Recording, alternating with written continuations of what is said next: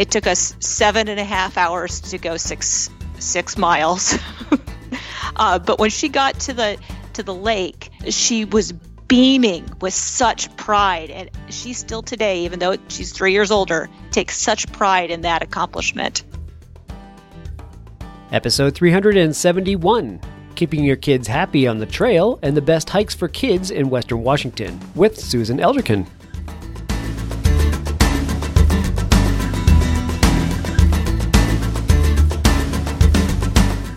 You're listening to the Adventure Sports Podcast, brought to you by 180 Tech. We talk with adventurers from around the globe to bring you the inspiration and motivation you need to get started in the outdoors or to keep you moving if you're already there.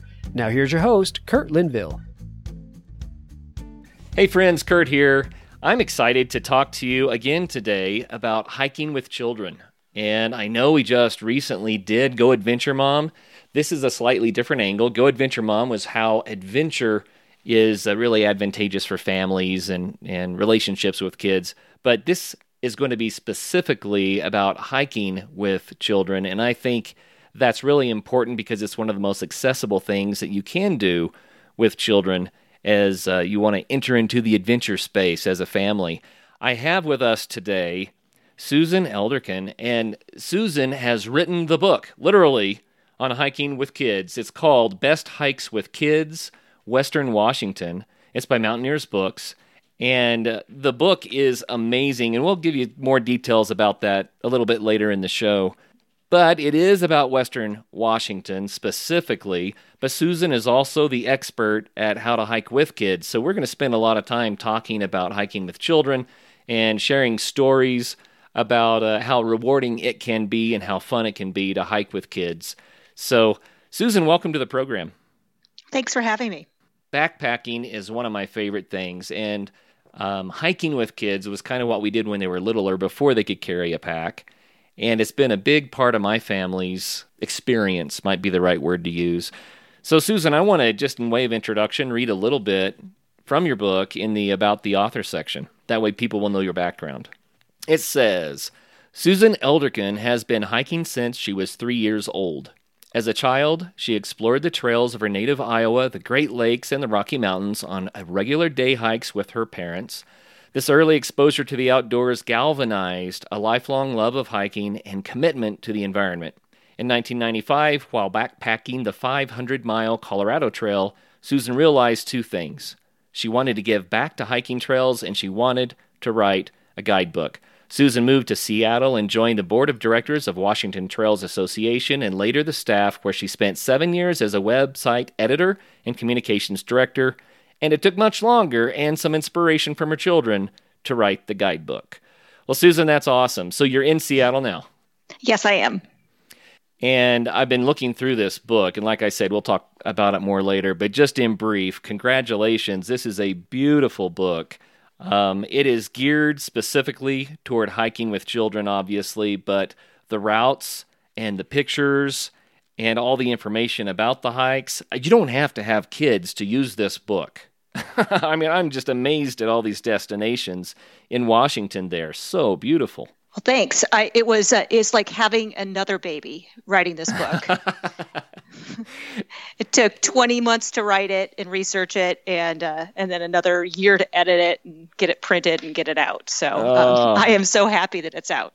Well, it's wonderful. It says that you live in Seattle, Washington with your husband, John Steer, and two children, Aiden and Eliza.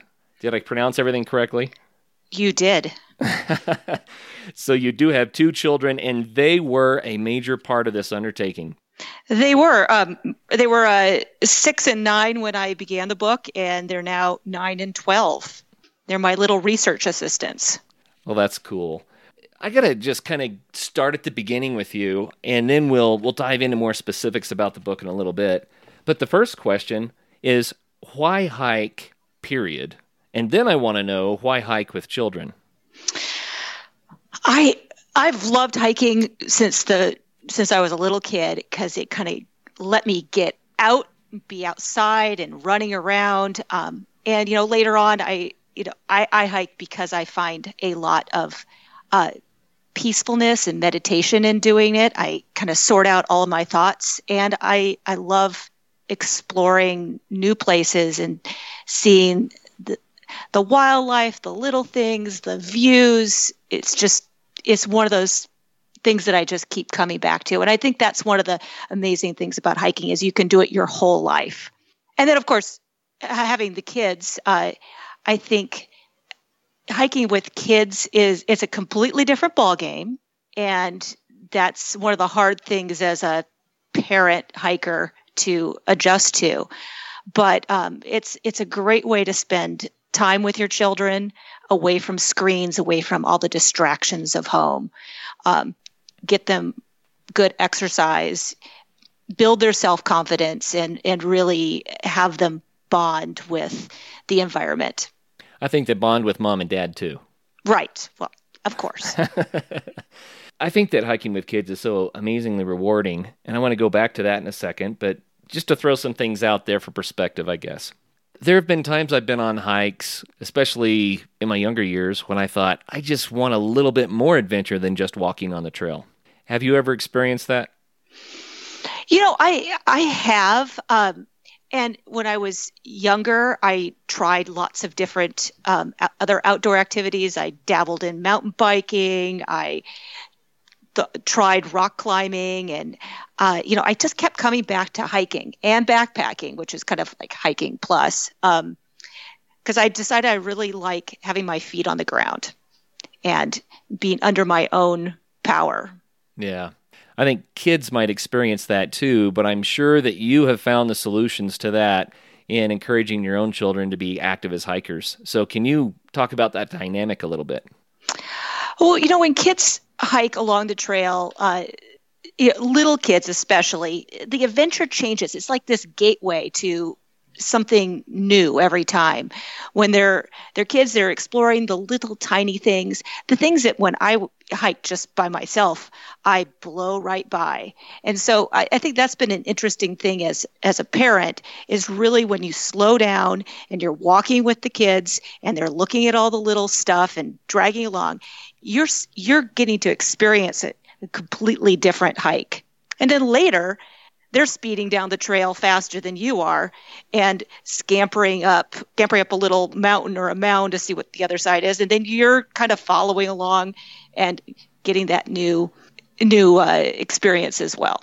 And that's exactly what I was wanting to hear you say. It's the kids give us a different perspective. It changes our hike, but it can make it much more rewarding. When I hike with kids, I like to let them lead the way. And in doing that, I am rewarded with a new experience for myself. Yeah, I'm sure. And I think that's one of the real advantages of hiking with children. And if we take time to realize that, then, I don't know, as a guy who always wanted to get to the top of the mountain, I think it did me a lot of good to slow down and experience what the kids are experiencing. And it allowed me to enjoy the hike in a new way that I guess maybe built my own awareness. Does that make sense? Yeah. But every kid's different. Like my son, he doesn't care about running up to the top of the mountain. What he wants to do is slow down and pick all the blueberries and huckleberries, and then he wants to set up a hammock in front of a beautiful lake and pull out his book and read. That's great.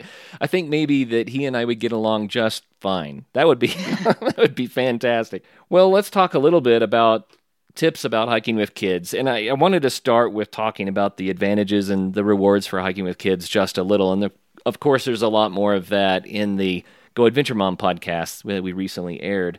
But I wanted to talk to you more about how to make it happen, how to hike with kids in a way that works for them and works for the parents.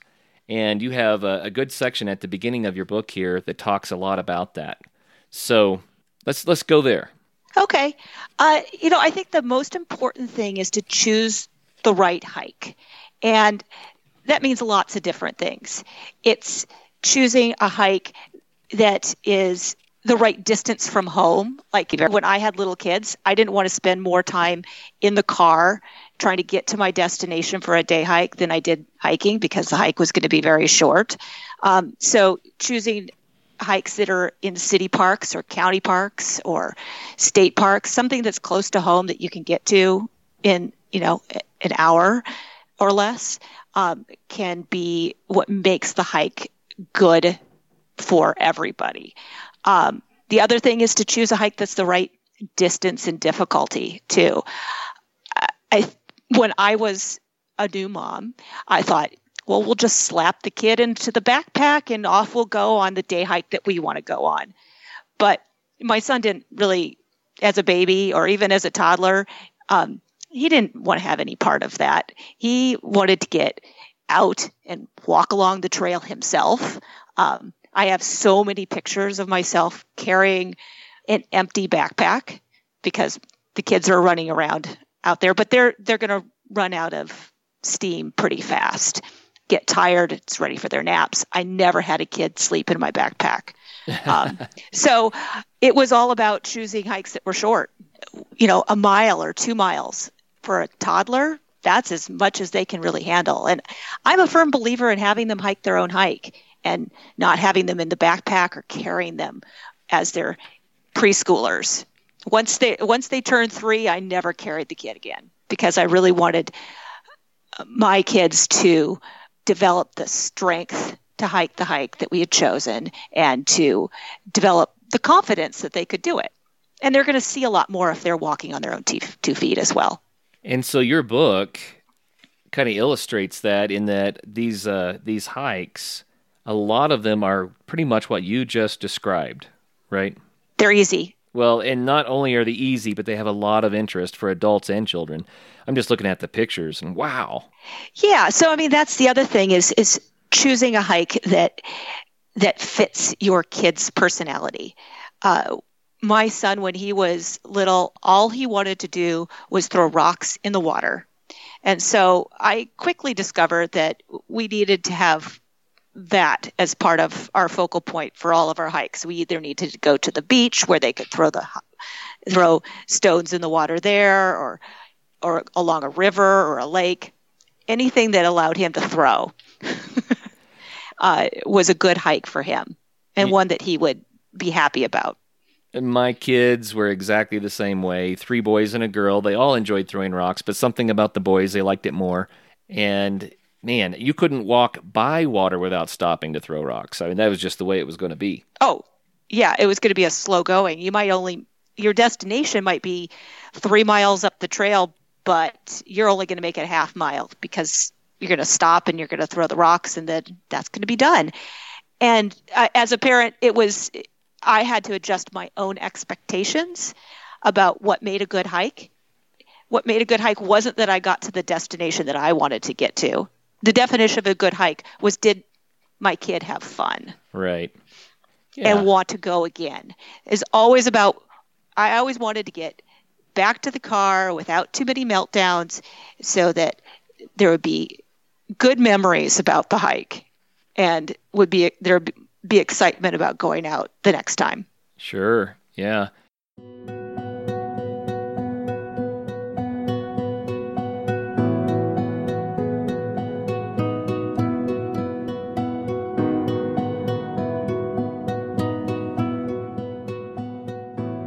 Well, how young is too young? What are the ages that are best for this? You're never too young to really get out. Even as a baby, I had my daughter, I carried her in a little front pack because she liked to curl up and cuddle in it. And we go on hikes, when she was just, a couple months old. But we wouldn't go very far and she would sleep most of the time. So there's really not, you just gotta scale it to who's along. I think for toddlers, a hike of 1 to 2 miles is sufficient. As they get into preschool age, they can hike 3 or 4 miles. And then once they get to be school age, it depends. It all depends on the kid, how active they are. But once a child's about 10 years old, sometimes they can out-hike their parents. Right. Yeah, no doubt about that. And so when I was writing the book, I was really thinking about that sweet spot between the ages of about 2 and 8, where their kids are developing their confidence, they're developing, their strength is developing, and really trying to find that sweet spot. because I think they can, after 10 years old, they can graduate onto kind of the more mainstream guidebooks. But here I focused my hikes on being under 6 miles in distance and under 1,000 feet in elevation gain. But most of the hikes in here in my book are 2 to 3 miles long with not much elevation gain. And I'm looking at the table of contents here. I see 125 hikes. Is that right? 125? Yes. That is a lot of hikes. It is, but I left just as many on the cutting room floor. Wow. I hiked about 150 or 160 hikes doing my research, but there are a lot of hikes that I could have taken that I didn't. I just, you're really still hitting the highlights, because the book is for Western Washington, so it's the western half of the state, and it's a big state. I put 13,000 miles on my car doing the research. Well, I'm looking here, and there are hikes, along the Cascades and some of the volcano areas around the Puget Sound, hikes in Olympic National Park, and you have some of the most amazing terrain, hikes on the beaches. Wow, you have some of the most amazing terrain in the whole United States for variety and beauty, just scenic natural beauty. I'm a little bit jealous, and I live in Colorado, where I claim that we have that, but this is beautiful stuff. With that many hikes, you must have some amazing stories, or funny stories, or quirky stories about things that happened with your kids. Do you have one you could share? Sure. I had this magical experience with my daughter. We were out hiking in the Washington Southern Cascades, in a forest called the Gifford-Pinchot National Forest. And it's kind of out of the way. There are not a lot of people down there, because there are no real towns. So you're just kind of out driving around the roads. And we went to, it's a little tiny wilderness area. It's kind of near the Oregon border, called Indian Heaven Wilderness. And we were going there because it's known for its blueberries and huckleberries. And that's like the key thing that my kids are interested in. They just want to forage. And so the whole wilderness area is full of all these little tiny lakes. They're surrounded by trees. So we start out it was an August day, and it was cold, a little wet. And so we're all bundled up, eating some berries on our way to the lake. And suddenly we see this little tiny frog at our feet. We're like, ooh, this is cool. And as we get closer and closer to the lake, there are hundreds and hundreds of these little tiny frogs, literally the size of my thumbnail. Wow. And it was just this magical, it was so unexpected. We're the only ones there. And so we were picking up the frogs and letting them jump around and trying not to step on them. But it was really fun, and it's those unexpected things. We expected the blueberries, but we did not expect the frogs that make hiking with kids really, really worthwhile. And that's something that I'm always going to remember, and I'm pretty sure it's something that Eliza will always remember too. Yeah, I don't doubt it. I have found sometimes when life gets really busy and stressful that I run out of motivation to go do stuff. But then when I force myself to get out the door, then I start having those surprising experiences that are so refreshing and rejuvenating. Was it hard to get out the door with your kids? I mean, you had to get out the door a lot to write this book. Did it seem like a chore, or was it always that rewarding? Well, it was great. I had an excuse to get out the door. I find it now that I'm not, I'm not writing the book right now. I find it much harder to get out the door, but having that list of hikes that I had to hike, and I had to fit it into a certain time period, it was really challenging. And there were some days I didn't want to go hiking, but it also provided this opportunity because we knew that that's what we were going to be doing. And one of the things I did do to make sure I could hike all the hikes was I did it over 2 summers. And and other times of the year too. But I took both my kids out for almost a week each summer, just one child and me, and that was really the best, because we were able to explore new places together, and I got to go hiking with them, and I just got to spend one-on-one time with each of my kids. Yeah, that sounds amazing.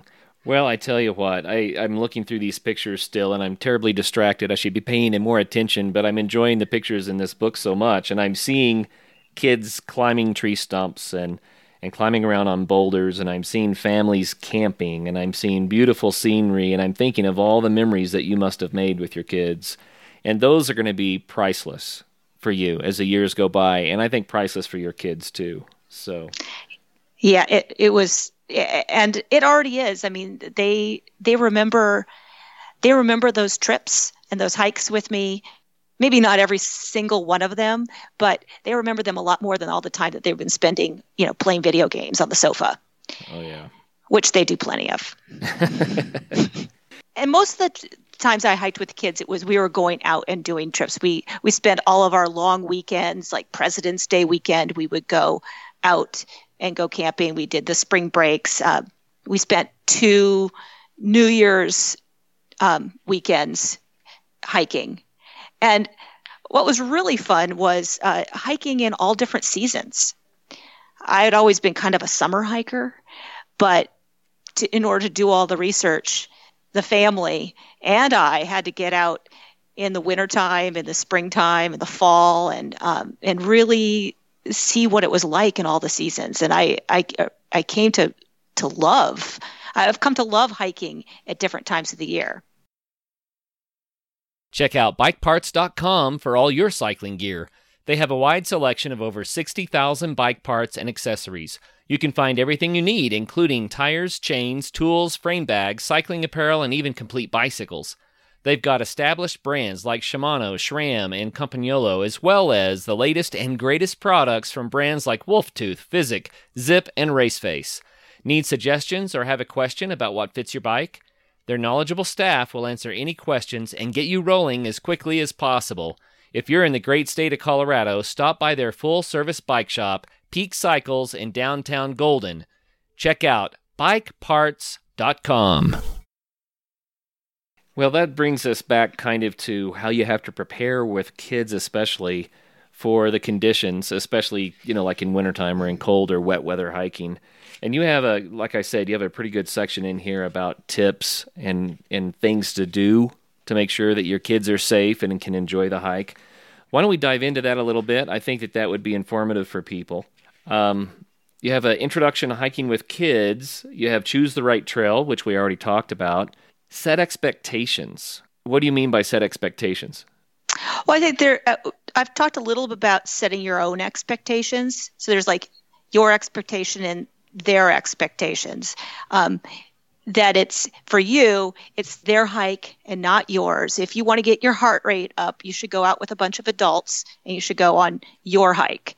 But with kids, you should go on their hike and notice all those things that you've been missing, and don't be afraid to turn around short of your destination if that's what the conditions warrant.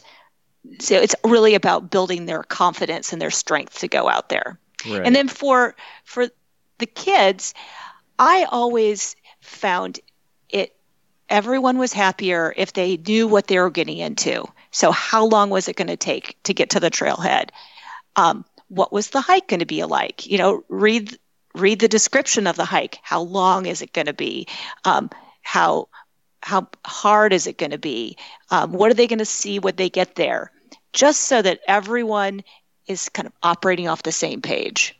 Yeah, that's good. I see here bring a friend, and what I love about this is it talks about how when you bring a friend for your child to hike with, it changes the dynamic. Often there's an enthusiasm there, and they start like racing with each other, and you're probably going to cover more distance, and they're going to have more fun because they have someone that's kind of a peer. Yeah, it's like magic. They don't want to whine and complain with their peer, with their friend along. So they have other things to talk about So off they go. Right. And so actually there's different expectations you have to do when you're in that situation, because if they're trying to race ahead, we don't want them to get lost or go too far or, take the wrong fork in the trail. So there's setting those expectations as well as, when you get to a place where the trail branches, you need to stop and wait for us, or you can't be out of our sight. Here's a walkie-talkie. Stay in touch with us. So there's other things you need to do when the kids aren't with you. We had that rule when our children were little because of mountain lions, believe it or not. They're not very frequent, but they do happen in Colorado, where children, they're small enough that they seem like a tasty morsel sometimes. And so we always made sure that our children were within eyesight on the trail. They said, our rule was if you can't see us, you've gone too far. I think that kind of thing, exactly. You can set that up with your child in advance, and it creates safe parameters where they can feel safer. You mentioned how to prepare for clothing for the kids, and you also in another section talk here about hypothermia in children. That's kind of a special concern that people may not think of. Share a little bit with us about the dangers of hypothermia and what's unique about children. Well, kids, when they get cold, they often don't know it, and so they might not ask to put on layers, or they might. Kids, notoriously will walk right through water and get their feet wet, and so they show different signs of hypothermia than we might, and they're just less attuned to their own bodily needs. So the signs of hypothermia are a lot like the signs of your tired, grumpy kid, which might be that they're really tired. They don't want to go any further. They want to just sit and not move, and they might be complaining. So that it's really important to make sure that you have you're always stashing layers for the kids in your backpack, a raincoat. I always pack an extra pair of socks just so in case they douse their feet in a cold stream. When you're running really hard and you get all sweaty and then you get to a destination and you sit for a while, your sweat dries and you get cold. So it's always kind of looking out for them that way. Another and kind of as a corollary to hypothermia is is being dehydrated. And I have seen this. I saw this with my nieces when I was hiking with them when they were little in Colorado, by the way, that my niece was just tired, could barely put one foot in front of the other. We're like, here, have some water. And she's like, no, I'm not thirsty. Well, she was. We're like, here, have some water. Really, drink some. She drank like 3 or 4 sips of that water, and off she was running up the trail. Kids never know when they're thirsty. They kind of know when they're hungry, never know when they're thirsty. And so drinking frequently is a great idea. One of the things I did with my kids was I got them small hydration bladders to put in their backpacks with the hoses. They drink probably 6 times as much water out of the hose than they do out of a water bottle. Find ways that the kids can be more successful because they like the fun of it. It's like the old crazy straw. Exactly. Literally 6 times as much. Sometimes they'll drain the whole water bladder. I'm like, wait, you don't have any water left? Oh, that's fun. I have to laugh because every now and then you see a kid that's dressed with so many layers. They look like the Michelin Man, and you say, wow, Johnny, why do you have so many clothes on? And he says, because my mom is cold. So I have to ask that too. I mean, how do you figure it out? Sometimes it's the children's choice. My son, I remember this one very well. I was out hiking with him. He was 2 years old, and it was a spring day. So, we weren't into summertime, but it was one of those warm spring days that kind of are popped on you. But it was in the 70s, and he insisted on wearing his thick sweatshirt, and he would not take it off. And my husband and I are just sweating. We're so hot. We're like, please, Aiden, just take off the sweatshirt. No, no, I won't. And, I was just thinking, he's going to overheat in there. What are we going to do? Fortunately, it was a short hike, so we made it back to the car before he overheated too much. Because he was not going to take off that sweatshirt. Right. They have to have their own experience, and that's really the best way that they can learn. We can't learn for them, We figured if he got really, really too hot, then he'd probably unzip it. Sure. There's a section on bring tools for kids. This is one thing I had not thought of, and I think is brilliant. So what do you mean by that? Well, giving kids something to do on the hike really makes the miles go by a lot faster, and allows them to kind of get their mind off of their own misery, if that's what they're really feeling. But, they're not as tired if they have something else to do. So on longer hikes, I like to bring things along that keep the kids' interest up. So have the kids take a camera and take pictures. I was mentioning the walkie-talkies. My kids had a lot of fun with the walkie-talkies. It got maybe a little bit annoying with their commentary, but they had fun kind of running up ahead and talking to each other or talking to us.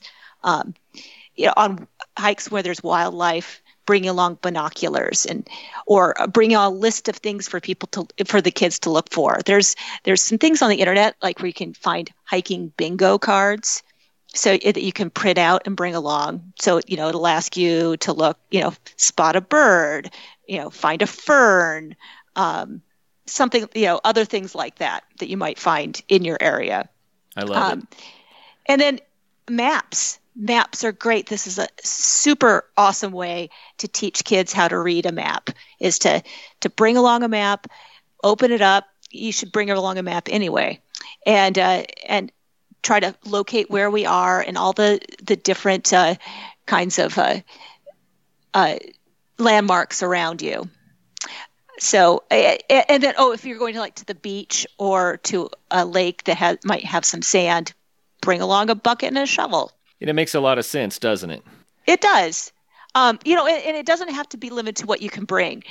There's also games you could play along the way. With little kids, we've played I Spy or 20 questions, that sort of thing. And as the kids got older, the big fun one right now, with them a little on the older side, I think, when my daughter was 7, we could kind of pull this one off, which was to make up a story. And so each person in the hiking party gets to take a part of the story. So I would start a story. I would say about 3 or 4 sentences in the story, and then I'd pass it along to somebody else. And then they would continue the story in sometimes unexpected ways. And you just pass the story back and forth and tell the story as you're walking up the trail. And boy, the time goes by fast when you're making up a story and telling it as you're walking. I'm going to throw you a curveball here. Let's see how this works out. You have, hundreds of stories from all these hikes. Obviously, every hike is its own story. But can you think of a hike that your kids would look at maybe 10 years from now, and that would be their story? Can you predict, some discoveries that they made that they're going to remember for a long, long time? Yeah, several of them. I think the first summer I was doing research, my son was 9, and he said he wanted to go on a hard backpacking trip. So I wasn't really going to have any hard backpacking trips in my book, but I figured out a way to have 2 hikes that were connected by a backpacking circuit route.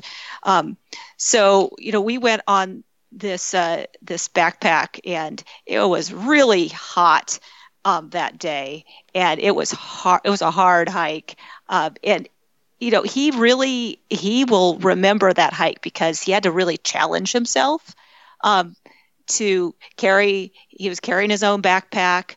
We were hiking up a mountain in the hot afternoon sun, and but it all changed once we got to the destination and we set up the tent and pulled out our books to read. And he definitely remembers that trip. Another one with my daughter, which is another one where, and once again, she was challenged beyond what she was normally challenged. There's this area that is called the Enchantments in Washington State. It's one of those places that's so popular and so beautiful that you have to have permits to camp there. And I wanted to have a hike from the Enchantments in my book, but most of the hikes in the Enchantments are really difficult. So I chose the easiest hike and brought her along on it. It was like 6.5 miles and about 1,200 feet of elevation gain. And she was only 6. And it was an area that had been in a burn, so you're exposed to the sun. And she took so long hiking it. And there were times when I thought we were going to have to turn back, but she made it. It took us 7.5 hours to go six miles. But when she got to the lake, she was beaming with such pride. And she still today, even though she's 3 years older, takes such pride in that accomplishment.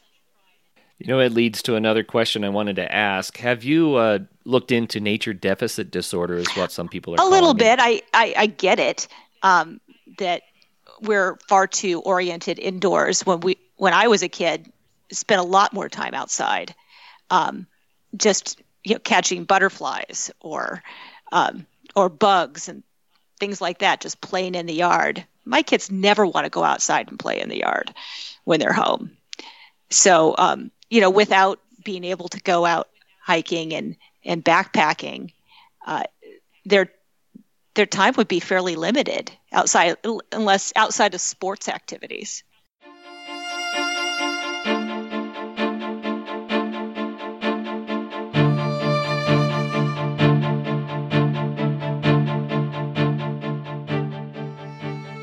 In my past, I've had the opportunity to work with city kids and taking them into the mountains and to do hikes and camping and different experiences like that. And it's kind of funny to me because you get a lot of teenagers who have a fear of going on a hike because it is so new to them. They don't know what to expect. The teenagers that are actually think, I don't know if I can do that. I don't know if I'll be okay. You know what I mean? And I think that's part of the problem is that we have generations that are growing up disconnected from the earth. And I think that what you've done here with your book is you provided parents with all the information they need to make sure that doesn't happen to their kid. And the story that you just told about your daughter and that sense of accomplishment that she got from doing the tough hike, that will mean that she'll never be one of those kids who won't know what hiking is and won't know what nature is and who might actually be apprehensive to go out and do the things that we so love to do. Yeah, and I know that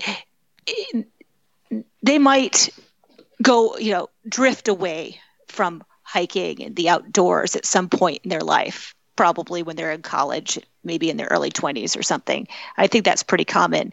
But by giving kids that touchstone, that they know what it's like to be hiking or camping, just being outdoors, it's always something that they can come back to, and they probably will.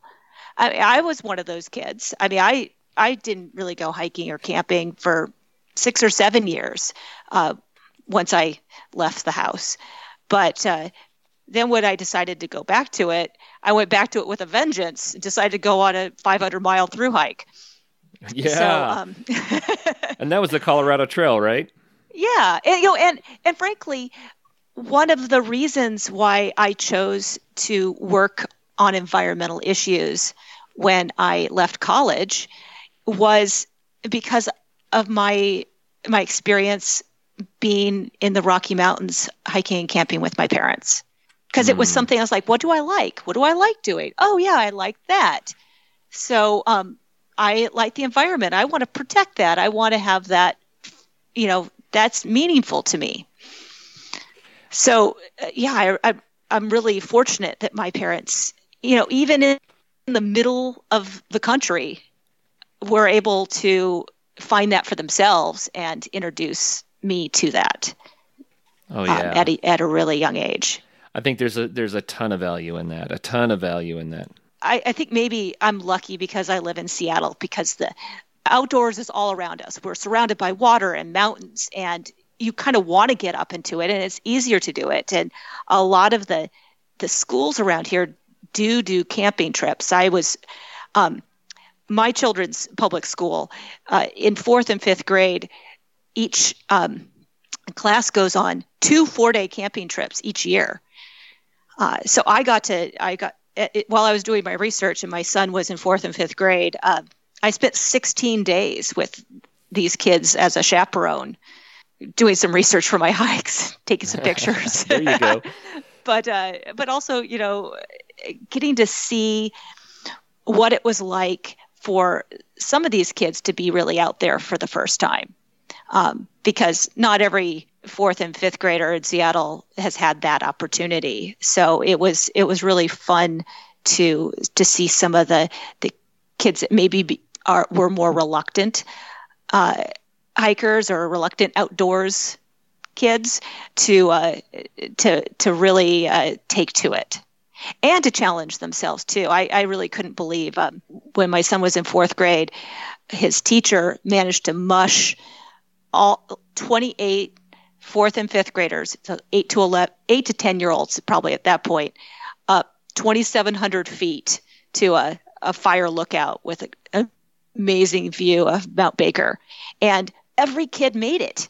And they were kids that were so skinny and tiny. You couldn't believe that their little legs could get them up that far. And other kids who just really weren't in great physical shape. And some that were missing their parents because their parents weren't along on the trip, but they all made it. And it was a real bonding experience for that group of kids to have done that, and for their confidence too. Yeah, I think all of that just adds value to what you're trying to do with this book, getting families out there doing this stuff. As I'm sure you know from listening to the Adventure Sports Podcast, some of the safest and best snow conditions for backcountry skiing of the whole year happen in the springtime. And Bentgate has the gear you need. Come check out the latest in alpine touring, telemark, NTN, and splitboarding gear. They have brands like Black Crows, DPS, Dynafit, G3, Icelantic, K2, Technica Blizzard, Arc'teryx, Mammoth, Salomon, Volley, Neversummer, Jones, and BCA.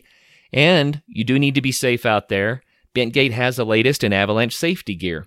They have beacons, airbags, shovels, and probes, and they're ready to help you educate yourself on snow safety. They also rent out gear, so you can get your skis and your boots there, as well as your avalanche safety equipment. What's more, they also have free demo ski days at local resorts, so you can try out the latest gear. Now, how much fun does that sound? So swing by Bentgate in Golden, Colorado, or go to bentgate.com to find your new gear, as well as to get updates on all of their events. I want to dive into the specifics of the book a little bit. So obviously, if you are in the Pacific Northwest, you need a copy of this book, right? It just goes without saying to me. Even if you don't have kids or don't have kids yet or may never have kids, it's such a beautiful collection of easier to moderate hikes that you can do. I also think it's great for winter hiking when the high country is socked in with snow. Where could you go? And I've had a lot of older people say that they look to this hikes for kids as good ones for those folks with creaky knees. Oh, yeah, I can see that. But there's other things that we need to talk about the book. I mean, there are people that want to do a vacation in the Pacific Northwest, and they should grab a copy of this book before they go and plan some outings so that they know where to go and what to do. It's so hard when you get to a new place to know, how to have that great experience. But if you can use this book for a little bit of research, then I think that'll go a long way to making sure you have a fantastic trip. But, you mentioned before I hit record here that books still matter, that the internet can't do everything for us. So I'm curious what you meant by that. Yeah, so, I think in this generation, everyone thinks that they can get information on the internet, and they can get a lot of information on the internet. But what's on the internet can really vary in its quality.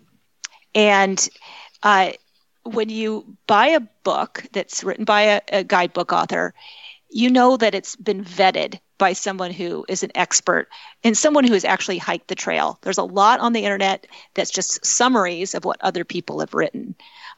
So having driving directions and directions once you get on the trail, little orienteering maps in the book, all provide you more information that is more reliable than what you might find online.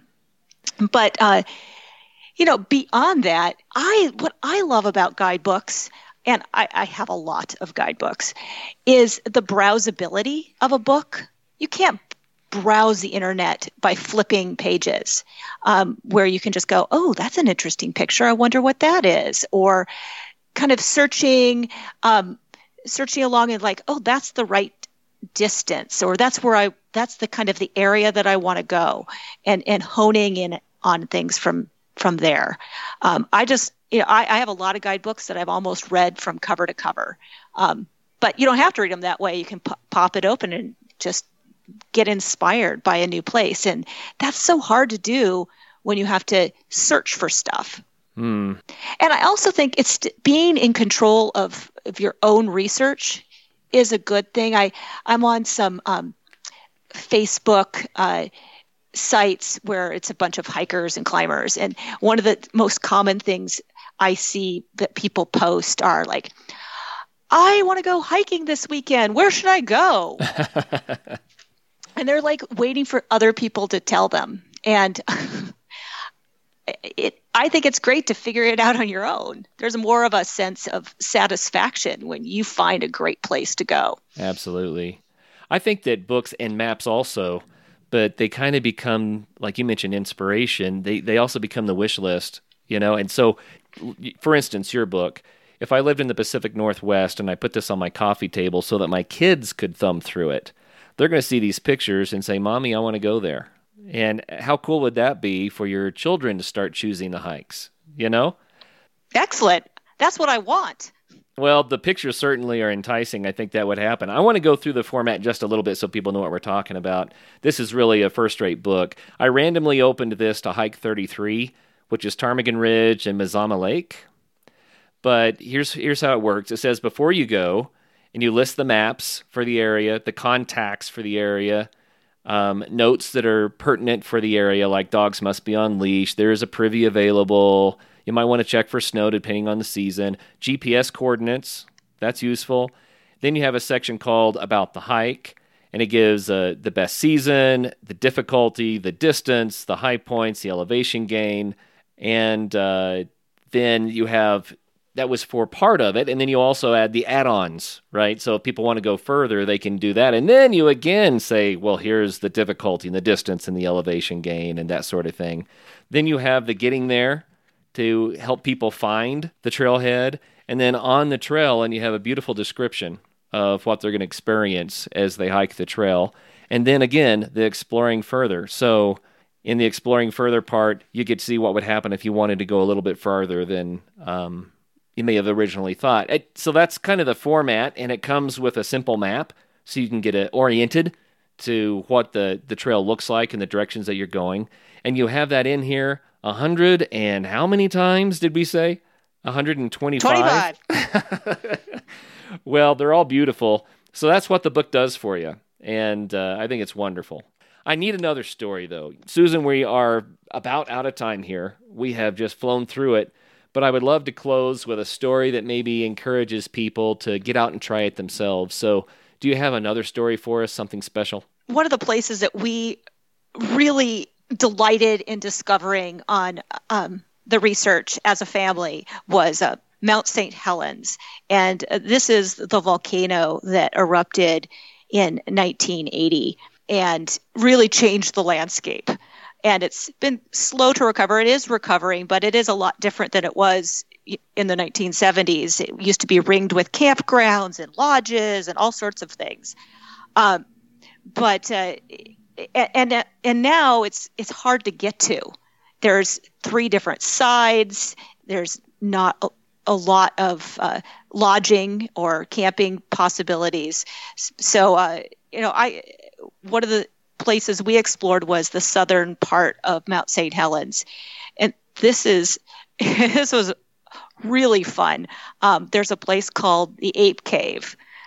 There are no apes in the Ape Cave, but it is a huge lava tube that was formed by Mount St. Helens when it erupted 2,000 years ago. And so it's a cave, but it's a lava tube, and it's huge. You could drive a truck down the thing. So the kids and the whole family was on this trip. It was over Memorial Day, and we donned our fleece and our headlamps, and we plunged into darkness and got to explore 3/4 of a mile down this lava tube. And just outside the lava tube is another hike. It's actually the shortest hike in the book, which is caused by the same event, but it was tree casts. And so in this case, you can climb down little ladders and get into a tree cast and then crawl through them. So it was a super fun and different experience for everyone. I really like finding things that are unusual, kind of those wacky, weird places that kids will love. And my children just they still talk about going back there and exploring the lava tubes a little bit more. You know, how cool is that too? Because at some point they're going to start studying volcanoes in school, right? And instead of saying, "Oh yeah, volcanoes are these mountains that blow their tops and there's lava and ash," and they're going to say, "Man, I walked in a lava tube. I love volcanoes. I want to learn about this." You know what I mean? You've connected the dots for them. Yeah, and there's and by visiting a place like Mount St. Helens, there's so much to learn that's just really on the ground. So, there's lava tubes there from 2,000 years ago. A little bit further out, just 10 miles away, is this whole creek that got scoured by the 1980 eruption, and which left these wonderful rocks, smooth rocks. And another part about St. Helens, there are these big hummocks, they're called. They're like 500 feet towers of debris that was left over from the lahar from when it erupted. And then if you look down there's a lake below Mount St. Helens. You look down into the lake, and there's literally almost a million trees that are logs that are all pushed and floating in giant log mats around the lake because they were blown down in the eruption. So there's like all these it's just this living laboratory. And then you kind of see the whole place recovering, plants reseeding and flowers and bushes coming back. It's a really great place to explore. And I would encourage people to come to Washington just to visit that, because there's really nothing else as unique in this country as Mount St. Helens. Wow. Well, that's fantastic. And thanks for that. That's the reason that you wrote the book, to encourage people to get out there and experience things. And I love it that you're including children. You're making it easier for families to do this stuff. So, Susan, where's the best place for people to get a copy of the book? In the Pacific Northwest, it's in most bookstores. For folks around the country, probably the easiest place would be Amazon or Barnes and Noble. Online, they'll have the book there. And you have a website if people want to learn more about you and your endeavors. Yes, I have a website. It's susanelderkin.org. My last name's spelled Elderkin. susanelderkin.org. Well, Susan, thank you so much for coming on the Adventure Sports Podcast today and sharing this wonderful resource with us. And thank you for helping us to understand more about how to successfully get kids involved on these hikes and in the outdoors. I think that's really important, and I appreciate your efforts. Thanks. It's been a pleasure to be on the show. Thanks for having me. Oh, you bet. And of course, I'm going to say it for all the listeners out there. Make sure that you do get out there and have some fun, but now you can be better equipped to get out there and have fun with your kids. All right, guys, thanks for tuning into this episode. And until the next one, do us a favor and swing on over to patreon.com/adventuresportspodcast and consider becoming a patron. Every little bit helps. It keeps the show alive. It keeps our interest up. And we really appreciate everyone who has become a patron so far. Until the next episode, make sure you do get out and have some fun.